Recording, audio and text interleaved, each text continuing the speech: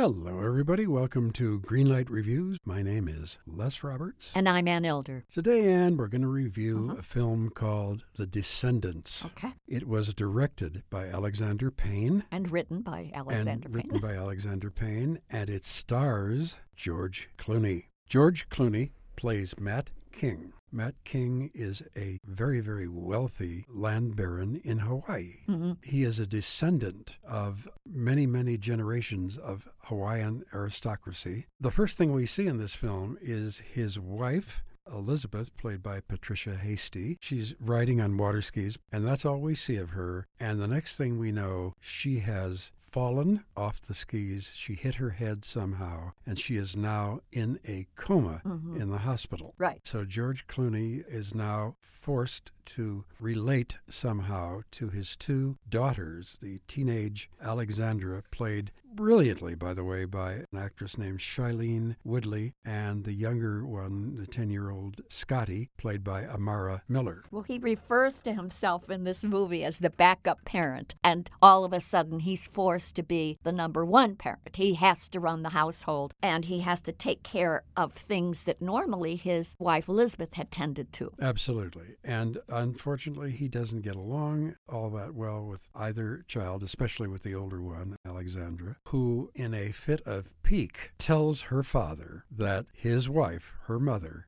has been having an affair. Right. Well, can you imagine Matt hearing this when his wife is in a coma? And he then sets out to find the man with whom she was cheating. Right. That is basically the story, that and him trying to get to a point where he and his daughters can relate to each other and live together and have an okay life. You know, it's funny when you distill the plot down to those 4 or 5 sentences. It's very clear to me that The Descendants is a very poor title for this film because it gives the impression that the movie is really a saga, a great, big, fat film all about a family throughout the generations and so on that inherited all this fantastic property. I mean, there are 25,000 acres of Hawaiian real estate that are at stake here. But unfortunately, what Alexander, or fortunately, depending on how you view this film, for me, it was unfortunate because there was almost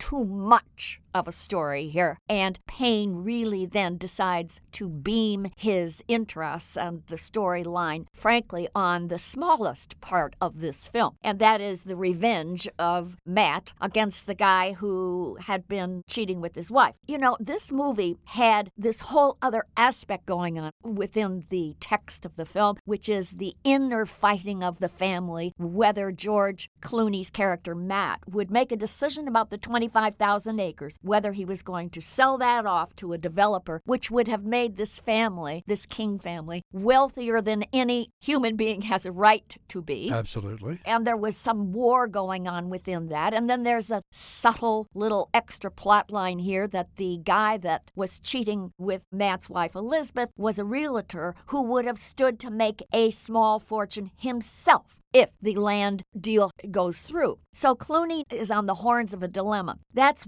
a whole segment of this movie that is kind of ignored. And unfortunately, I think what Payne does is he makes a movie that really is a small movie, much more in the genre of Sideways, another movie that he made, or Election. Yep. But this picture is being hyped as a great, big, fat film, and it really isn't. It isn't. First of all, it's released by Fox Searchlight, which does not do big-budget movies. I really applaud and appreciate George Clooney for making smaller movies like this because he gets better and better as an actor as he gets older. He's terrific in the part of Matt King. There's Absolutely no question marvelous. about that. Yeah. But again, there was so much going on in this film, and because it was called The Descendants, which I thought was going to be, as you said, an epic saga of a family, and it turns out to be a small movie. I and agree. I expected more. The other problem that I personally have with this film, because I happen to be a huge Alexander Payne fan. Usually he dials up the unpredictable and dishes all of those unexpected eccentricities within his characters. This time around, I thought everything was predictable. I thought that the smart aleck, sassy-mouthed 17-year-old teenager was by the book. It just happens that Shailene Woodley is a wonderfully interesting, watchable actress, and it's a good thing because she's in the movie almost every sequence. Then I thought the resolution of all of their storylines was, again,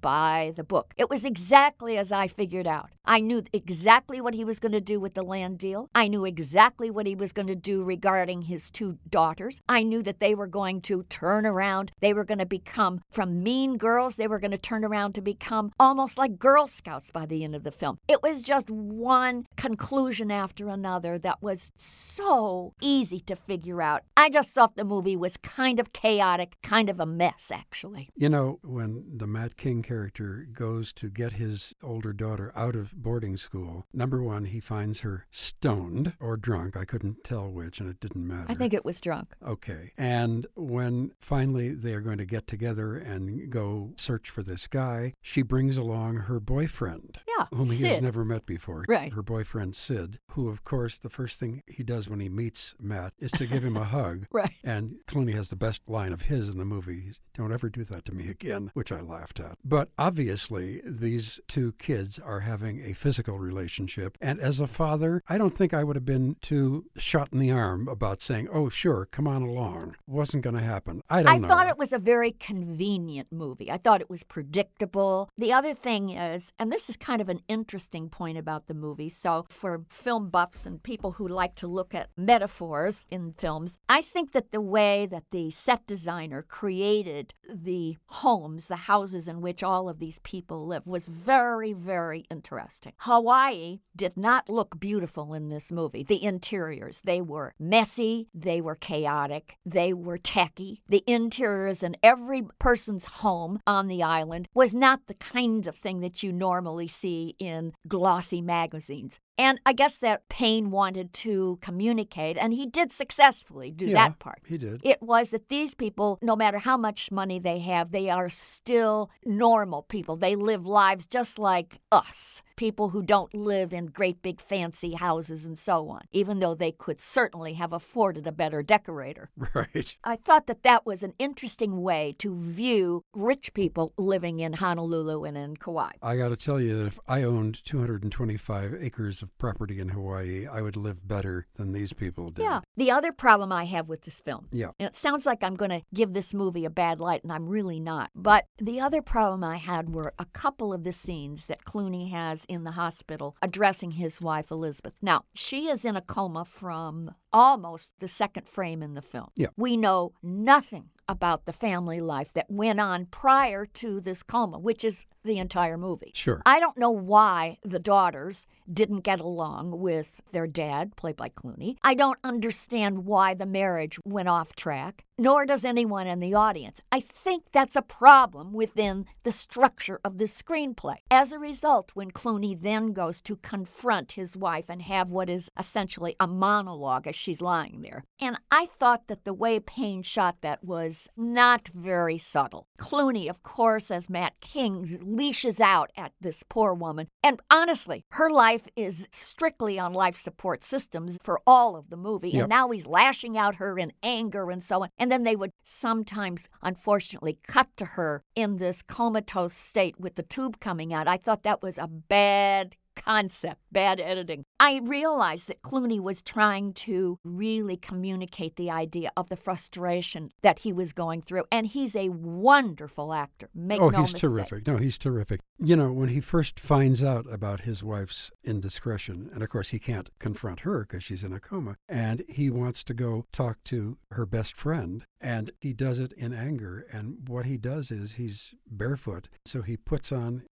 his little sneakers, and he starts running through the street. But he's a middle-aged guy. He doesn't run all that well. And he looks a little bit foolish, which I'm sure was what they were looking for. But they have tried to sell this movie as a comedy drama, and I don't think there's much funny in it. I'm grateful for any movie that Clooney makes because I know it will be a classy affair. But for me, because of the writing and because of the mundane ordinariness of the endings and the conclusions of all the storylines, I'd like to give this movie a green light, but I can't. I'm going to give it a yellow. I recommend it, however, because of the wonderful performances of all the actors, particularly George Clooney and Shailene Woodley. Well, I kind of agree with you, Anne. I am going to give it a green light, however. It's a flickering green light. I had all the same problems that you did, but I was really so impressed with George Clooney in this film. Okay. So I'm giving this a green light, but don't go thinking that you're going to see a great film, because it is not a great film. It's a small, decent art film. Absolutely. Okay. So a yellow light and a green light for The Descendants. We'll come back and review another movie very, very shortly. We hope you will join us then. Until that time, my name is Les Roberts. And I'm Ann Elder. And Greenlight Reviews hopes that even if you're not in Hawaii, you're going to look terrific and feel terrific the next time you go to the movies.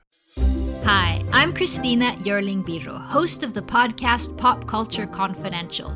Join me as I go way behind the scenes with some of the most influential people in entertainment and media.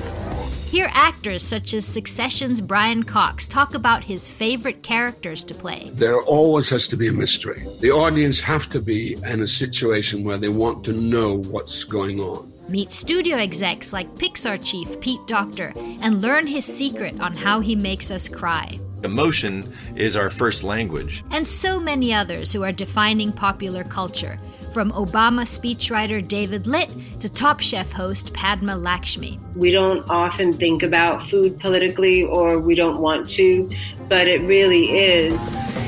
Join me. Search for Pop Culture Confidential wherever you get your podcasts.